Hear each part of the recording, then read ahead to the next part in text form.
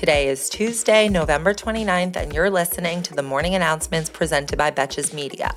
I'm your host, Sammy Sage, and the Morning Announcements is your daily 5-minute breakdown of the headlines that isn't afraid to take a side and roast the most consequential reality show there is, our government.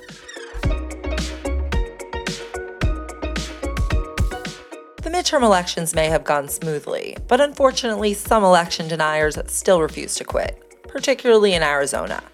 Yesterday was the deadline for the state's 15 counties to report their final results to the Secretary of State's office, which is known as the canvass. However, not all 15 counties have reached agreement on reality. The good news, at least, is that the big name in Arizona elections, Maricopa County, voted unanimously to certify their results, even as Kari Lake continued to spread lies about it. However, the Republican-controlled rural Cochise County has missed yesterday's deadline to certify the results, despite having zero evidence of anything wrong with the vote count there. State election officials said that they would sue the county if they missed the deadline, so expect that to happen if it hasn't already by the time this podcast comes out. And don't even get me started on the fact that there are serious hours to be billed to lawyers thanks to people's refusal to accept simple math.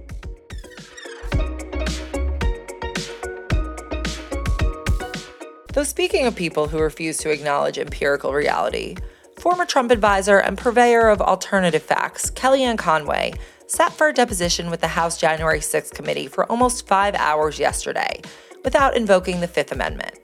Conway was represented by an attorney who formerly worked in Trump's White House, and the committee did not comment on whether Conway's appearance was the result of a subpoena or whether it was voluntary, though Kellyanne told reporters that it was voluntary. So I'd give that maybe a 50-50 chance of being true.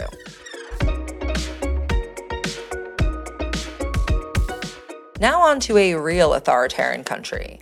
If you had asked me about 2 weeks ago which world dictator I thought had the most stable hold over his country, and I say his because it is never hers, I would have probably said Xi Jinping in China. However, recent events have made me question that assumption, as anti-government protests have been ongoing across China for over a week. These protests were originally motivated by the country's zero-COVID policy, which has led to frequent surprise lockdowns when pretty much anyone in a particular area tests positive. And last week, one of those stringent lockdowns led to the deaths of 10 people after an apartment fire in Xinjiang, where rescue measures were hindered and people were prevented from escaping the building. For context, the 25 million residents of Xinjiang have been under lockdown for the past 100 days. But since reports and footage of the apartment fire went viral on China's social media, protesters have begun demonstrating across the country, including in the capital of Beijing and the economic center of Shanghai. This is a big deal because it is very unusual for public dissent against the Communist Party to happen in China, and some protesters have even called for President Xi to step down.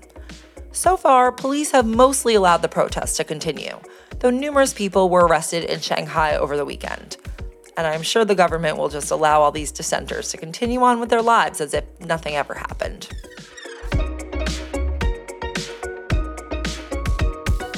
Now back to America. Right now, more than 2 million people in Houston, Texas are under a boil water notice as of yesterday, after a power outage at a purification plant.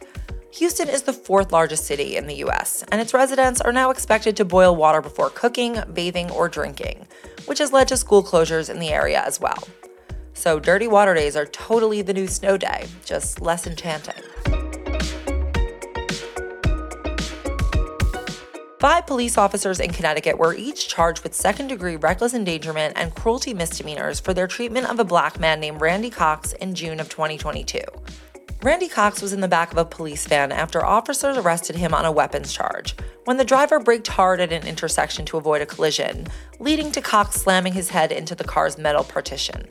Cox then pleaded for help, saying he can't move and that he was going to die, while officers mocked him and accused him of being drunk and faking his injuries.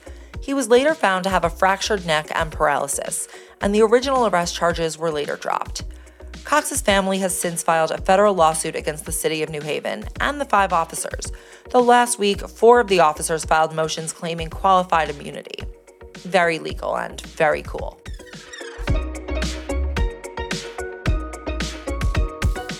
We're finishing today's episode with 2 stories out of Scammer Man Baby Valley. Yesterday, Twitter's CEO and its sole board member spent the majority of his day ranting about Apple, following news that they are considering pulling Twitter out of the App Store as a result of the false and dangerous content that Elon is now allowing and even encouraging on the platform. Key to this conflict is that Apple is one of Twitter's top advertisers, having spent $48 million on Twitter ads in the first quarter of 2022 alone, which accounted for 4% of Twitter's revenue that quarter. So Elon has decided that the best way to get his client back was to tweet about going to war with them, whining about the secret 30% tax that Apple takes on everything in their store, which is actually not a secret at all, and taunting Apple CEO Tim Cook by @mention. In addition to claiming that Apple hates free speech because they pulled their advertising, Elon tweeted a poll asking if Apple should publish all censorship actions that it's taken, and teased the launch of the, quote, Twitter files on free speech suppression that will soon be published on Twitter itself. Excuse me, Pulitzer Committee? Are you guys hearing this? Just want to make sure you don't miss this one. Which brings us to Sam Bankman-Fried, who is lucky that Elon chose these particular weeks to act like a red-pilled banshee. According to new reporting from Bloomberg, Bankman-Fried's crypto exchange, FTX, donated $1 million to the Senate Leadership Committee, which is run by Mitch McConnell. According to FEC filings, the donation was made on October 27th, just 2 weeks before the midterms and the total collapse of FTX. The crypto exchange also gave nearly $1 million to PACs that supported House Republican candidates. But honestly, you don't have to dig too deep to see that Bankman-Fried was really not into picking political sides. FEC documents have revealed that Bankman-Fried actually gave most of his funds to Democrats. He gave a total of $39.4 million across both parties, making him the sixth largest donor in the midterm elections. Another very legal and very cool result of our campaign finance system.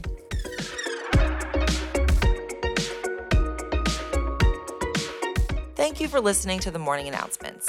If you're a fan of the show, please consider leaving me a 5-star rating on Spotify and/or a review on Apple Podcasts. And of course, please share the show with your friends or on your Instagram story or TikTok.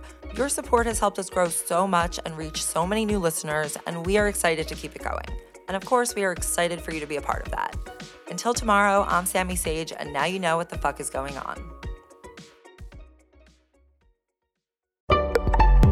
Betches.